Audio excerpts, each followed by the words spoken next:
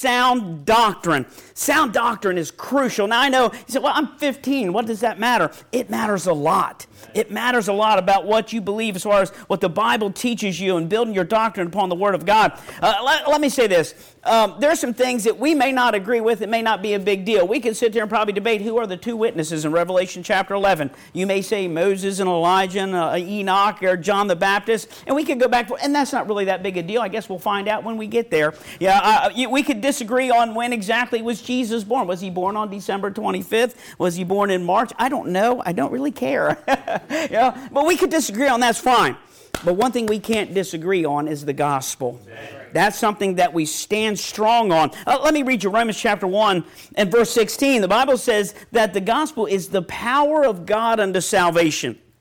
Anybody come to you and say they're a Christian and they're wrong on the gospel, then they're not a Christian.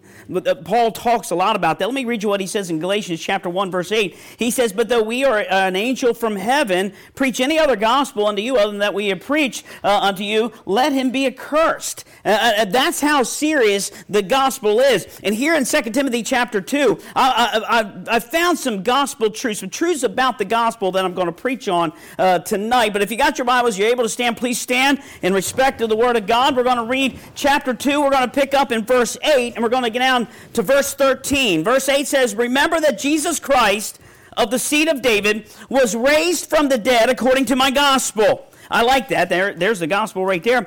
Verse 9, wherein I suffer trouble as an evildoer, even unto bonds, but the word of God is not bound. Verse 10, therefore I endure all things for the elect's sake, that, get this, that they may also obtain the salvation which is in Christ Jesus with eternal glory. Verse 11 says, it is a faithful saying, for if we be dead with him, we shall also live with him. If we suffer, we shall also reign with him. If we deny him, he will, look at this, he also will deny us.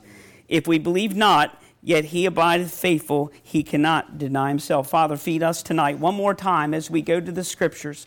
And Lord, look at what your word has to say. Father, I'm thankful for the Bible. Thankful, Lord, that you've given us a light to our path. Lord, what a blessing that is. And Father, I pray for the young people tonight as we gather before your word and feed tonight. Lord, I pray and ask, give each one of them something. I pray and ask again, if somebody here tonight's not saved, I pray and ask tonight would be the night where they would settle that and call on you and be saved. Father, I pray and ask, Lord, that your church would be fed tonight and be edified and grow a little closer to Jesus Christ. We love you and we thank you. In Jesus' name we pray. Amen.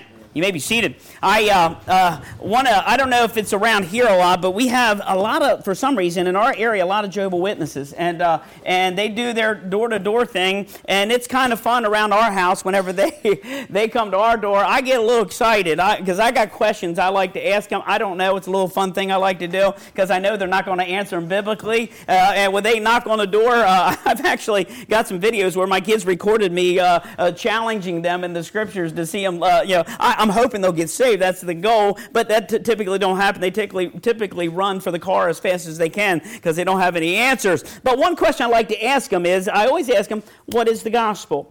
What is the gospel? And I always get the same answer every time they respond. They say, well, it is the kingdom that's going to come.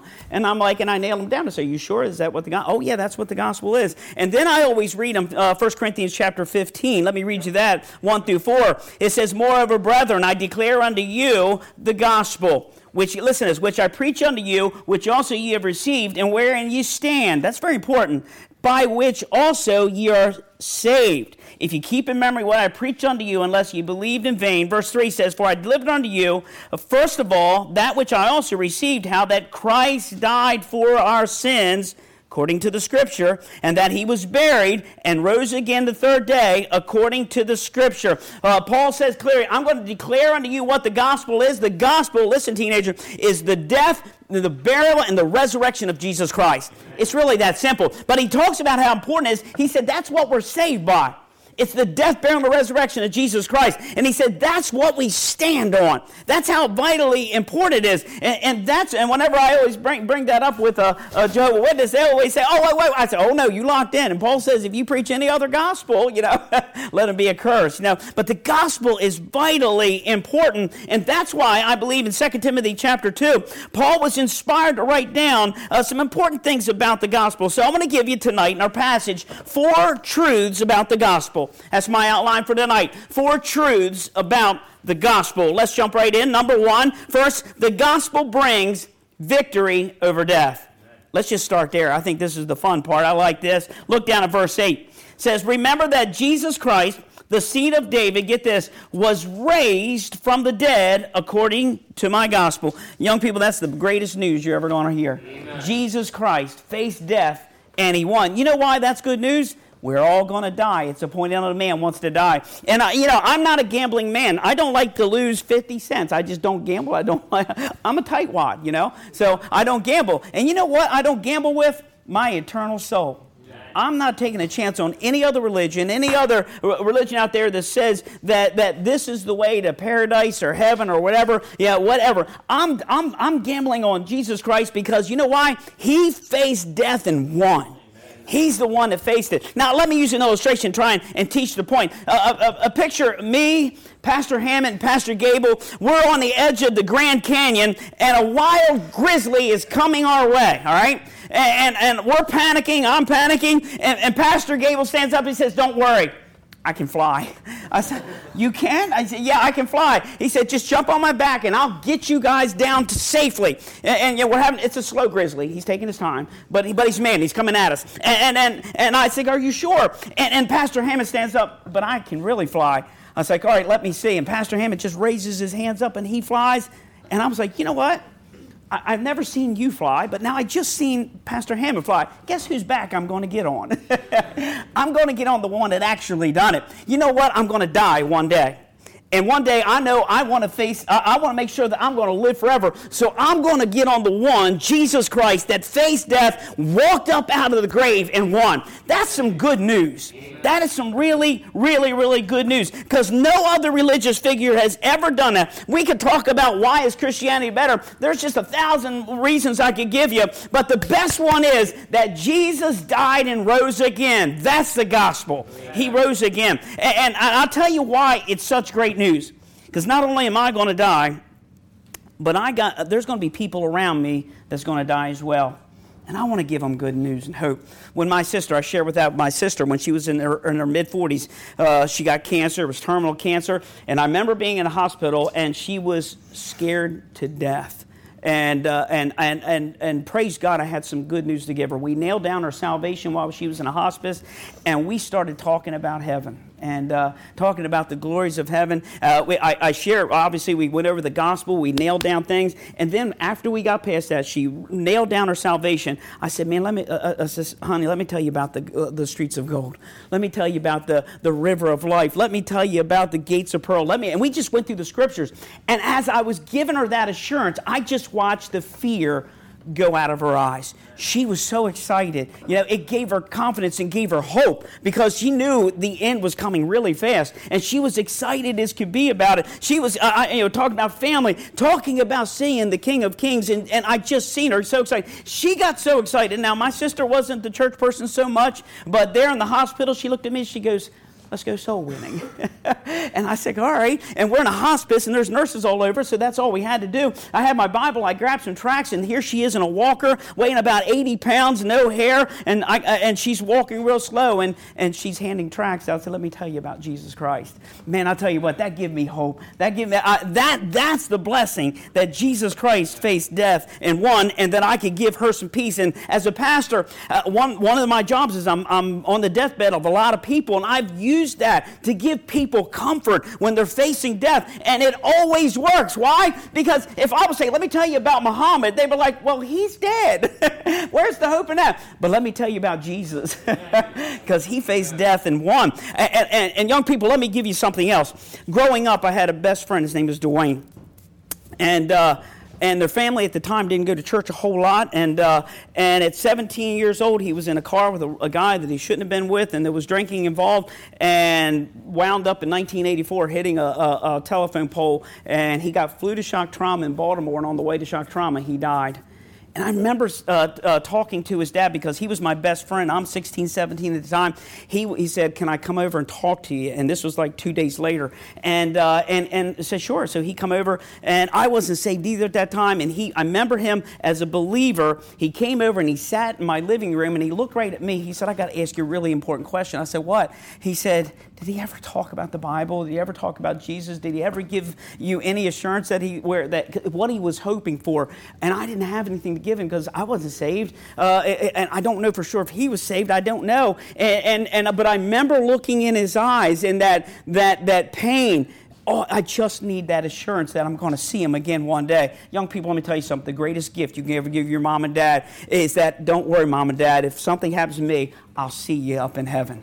That's the most precious gift you can give them. And you can say that. You can say that because Jesus Christ died and rose again. Number 2, let's move on.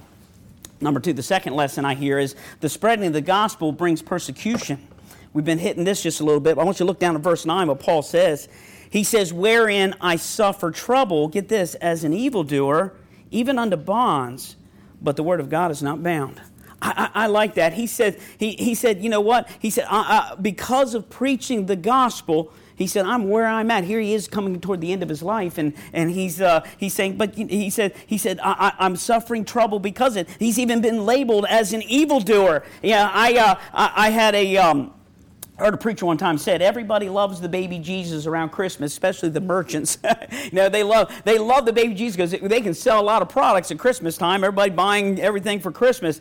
But what they don't like is when the baby Jesus grows up and begins to point out sin. Let me read you John chapter 7, verse 7. It says, the world cannot hate you, he says, but me it hateth, because I testify of it that the works thereof is evil.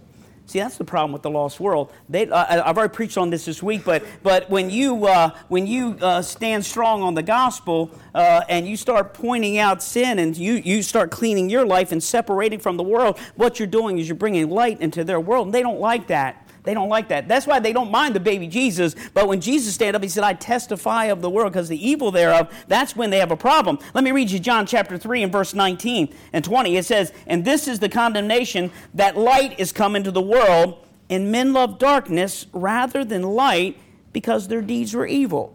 See, a lost person don't like light. They don't like it. They said, why? Because their deeds are evil. Verse 20 says, for everyone that doeth evil hateth the light, neither cometh to the light, lest his deeds should be reproved. Young people, let me tell you something. When you're saved, you are the light of the world. And if you're not hiding that light under a bushel and you're exposing that light and you're praising Jesus, the world's not going to be real happy with you. They just don't like that. And Jesus gives the explanation because you're shining light in a dark world. And they like darkness because darkness hides sin.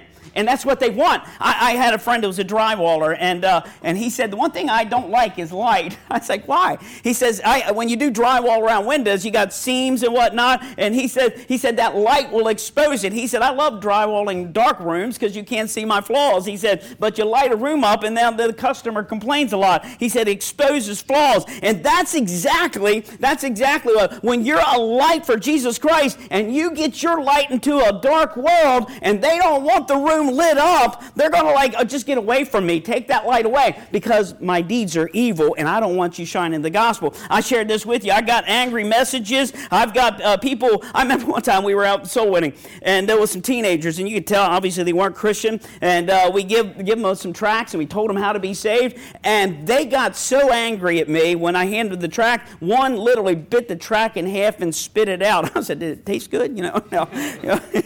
But he got mad. He got aggravated. Why?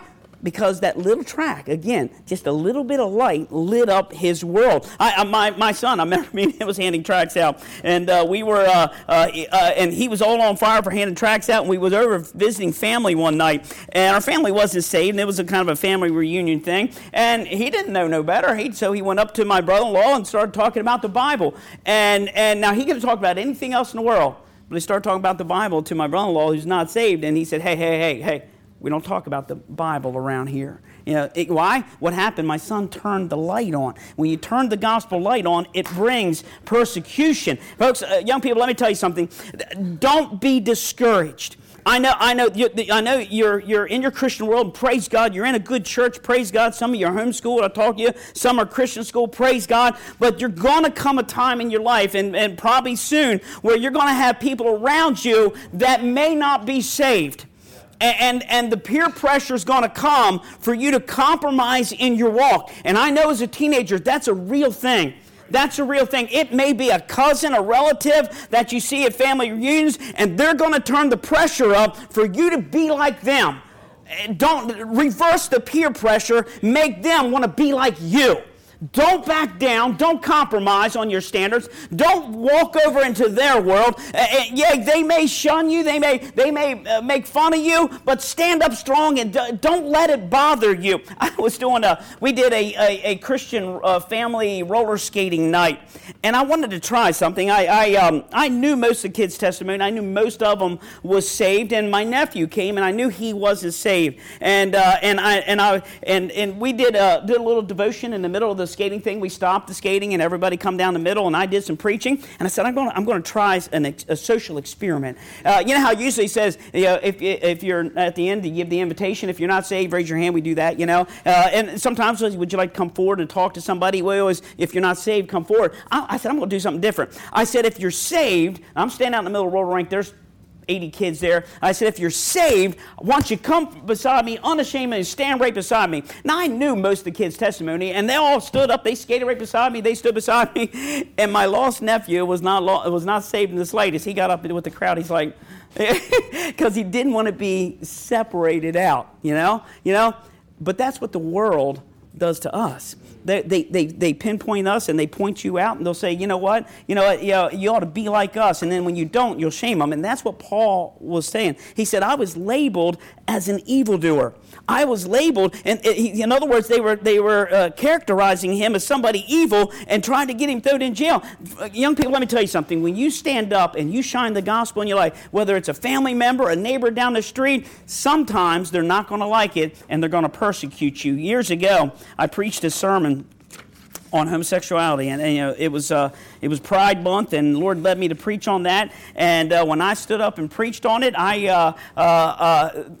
the church said amen, but it was online, and we put everything online. And then that sermon, somebody got mad, and they took that sermon and they blew it up all over some of the local town Facebook pages, and it went all over the place.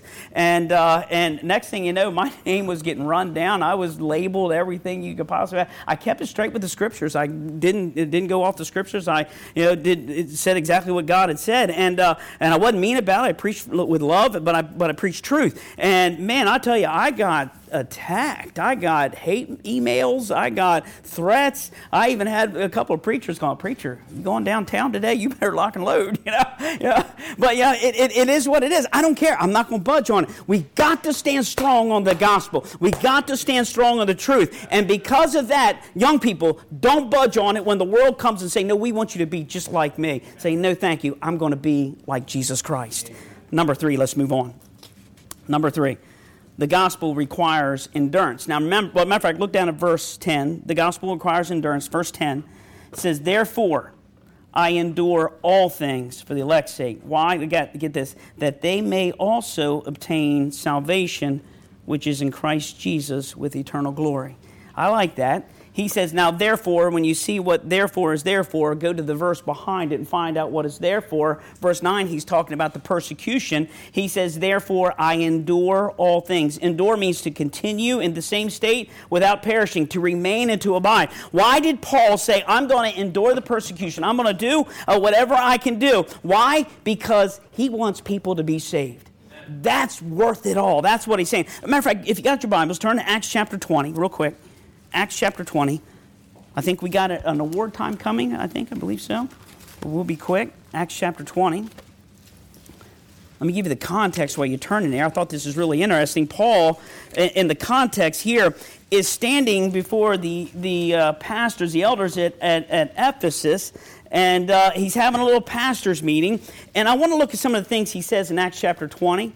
We're going to pick up in verse 17. You got it? Say amen. You don't have it? Say, hold on, preacher.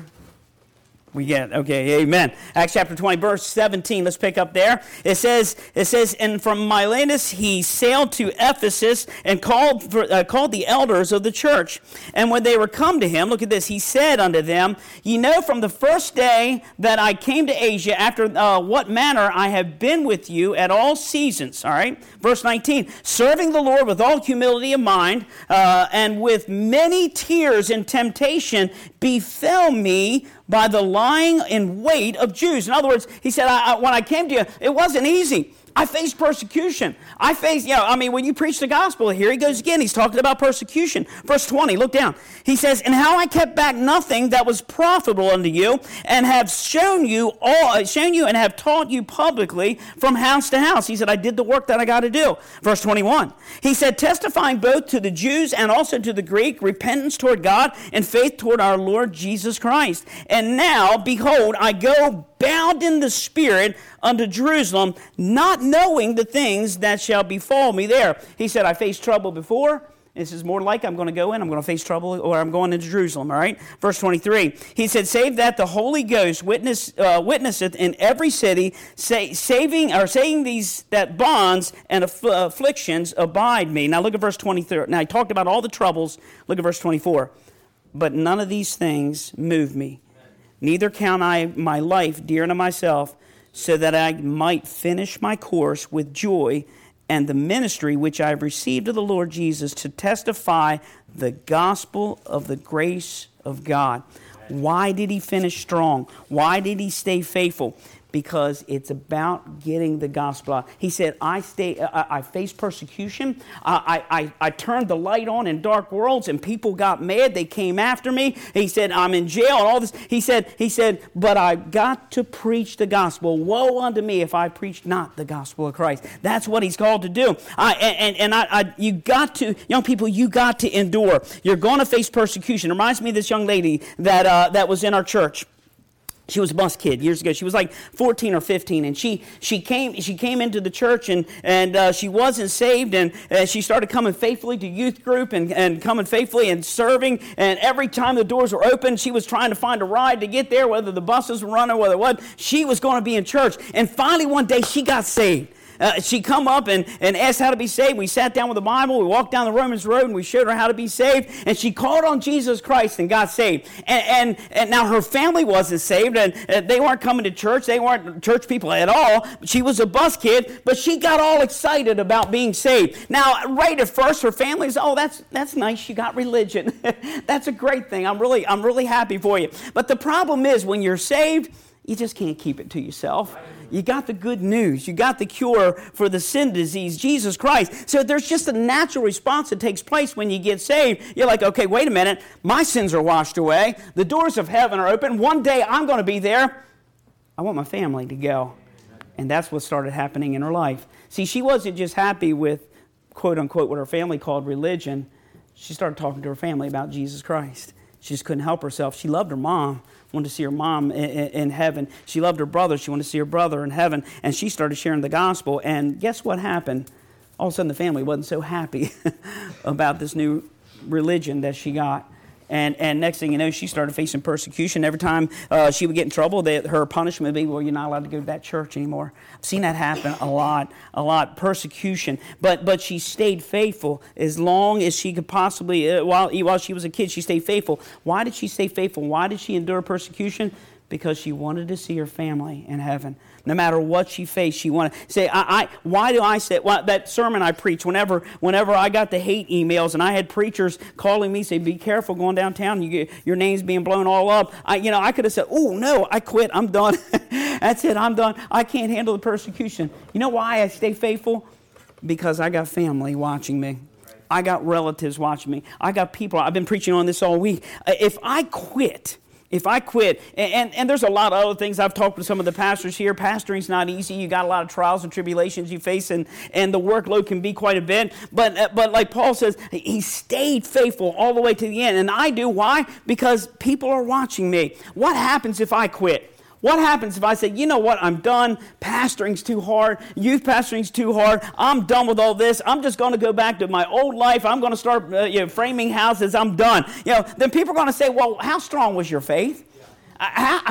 You preached really hard about the love of Christ enduring, and all of a sudden this little bit comes and you're running and you're done.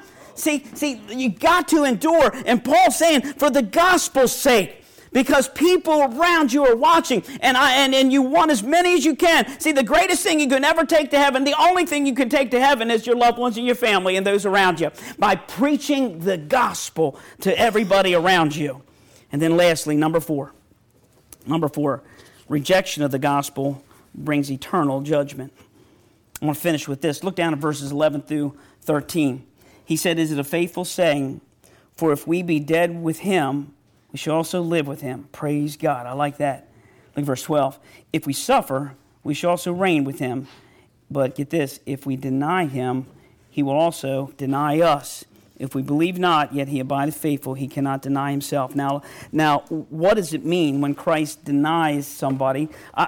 One passage jumped to mind, John 10:27. He says, my sheep hear my voice, and I know them, and they follow me. That's a personal relationship with Christ. When I got saved, boy, that's one thing that really jumped out at me. I had a personal relationship with Jesus Christ. Man, prayer is something fascinating. I just love to talk to my Savior. There's just something about alone time and just going to Christ and just talking and just dumping my heart. I got a personal relationship. I know him. I hear his voice with that conviction. I'm so familiar with it. I had somebody say one time, I can't wait to get to heaven because I'm going to look for those nail-scarred hands when I get there. I said, I don't need nail-scarred hands. I know his voice. I've heard that voice ever since I got saved. I know him. He knows me.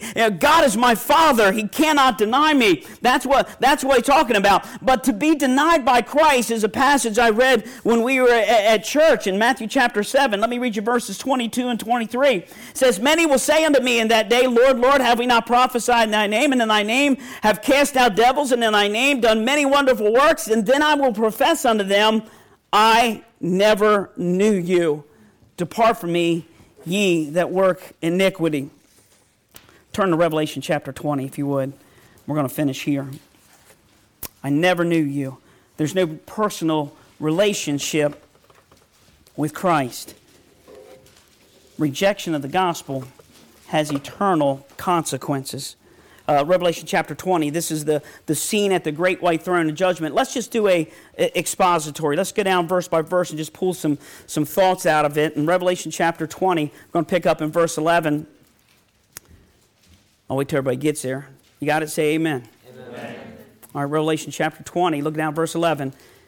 He says, and I saw a great white throne, and him that sat on it, from whose face, get this, the earth and heaven fled away, and there was no place found for them. That is one of the saddest verses. Jesus says, in my Father's house are many mansions. If it were not so, I would have told you, I go to what? Prepare a place for you. See, if you're saved, guess what? You got a place on this earth right now, but when you die, God's got a place for you in heaven. Now think about that verse. Go back to verse 11. I saw the great white throne and him that sat on it. It says, for whose face the earth and the heaven fled away, and there was no place for them. They had died. Earth's no longer their home. They didn't get saved. Jesus didn't prepare a place for them. They can get saved. So there's only one place left. And they go on to describe. Verse 12, he said, and I saw the dead, small and great, stand before God. And the books were open. Let's stop right there for just a minute. The dead, that dead people don't stand. This is talking about spiritually dead people. These are people that said no to Jesus Christ, said no to the gospel. They rejected the death, burial, and the resurrection. And now here they are. It says small and great. Everyone from the beggar that said no under the bridge to Jesus Christ, rejected that tract that you wanted to give him, all the way up to the president that said, no, I don't want Jesus Christ. They're standing before God now. And it says the books were open. I do believe personally that those are that's the Bible. I believe, because Jesus says my words is going to judge you. It says in another book which is open, which is the book of life, and the dead were judged out of those things which were written in the books according to their works. In other words, how bad their hell's going to be. And that's a horrible, horrible thought, that they're going to look, their name's not written, they've never been saved, and their sin is going to be judged. See, praise God, when I got saved, the day I got saved, my sin was judged on Calvary's cross. I don't have to face them. And that's what these people are facing. It says in verse 13, and the sea gave up the dead which were in it, and death and hell delivered up the dead which were in them, and they were judged every man according to their works. Verse 14 says, and death and hell were cast in the lake of fire. This is the second death. See, when God's done with something, it's all over. It goes into the lake of fire. And then we come to one of the saddest verses in the Bible.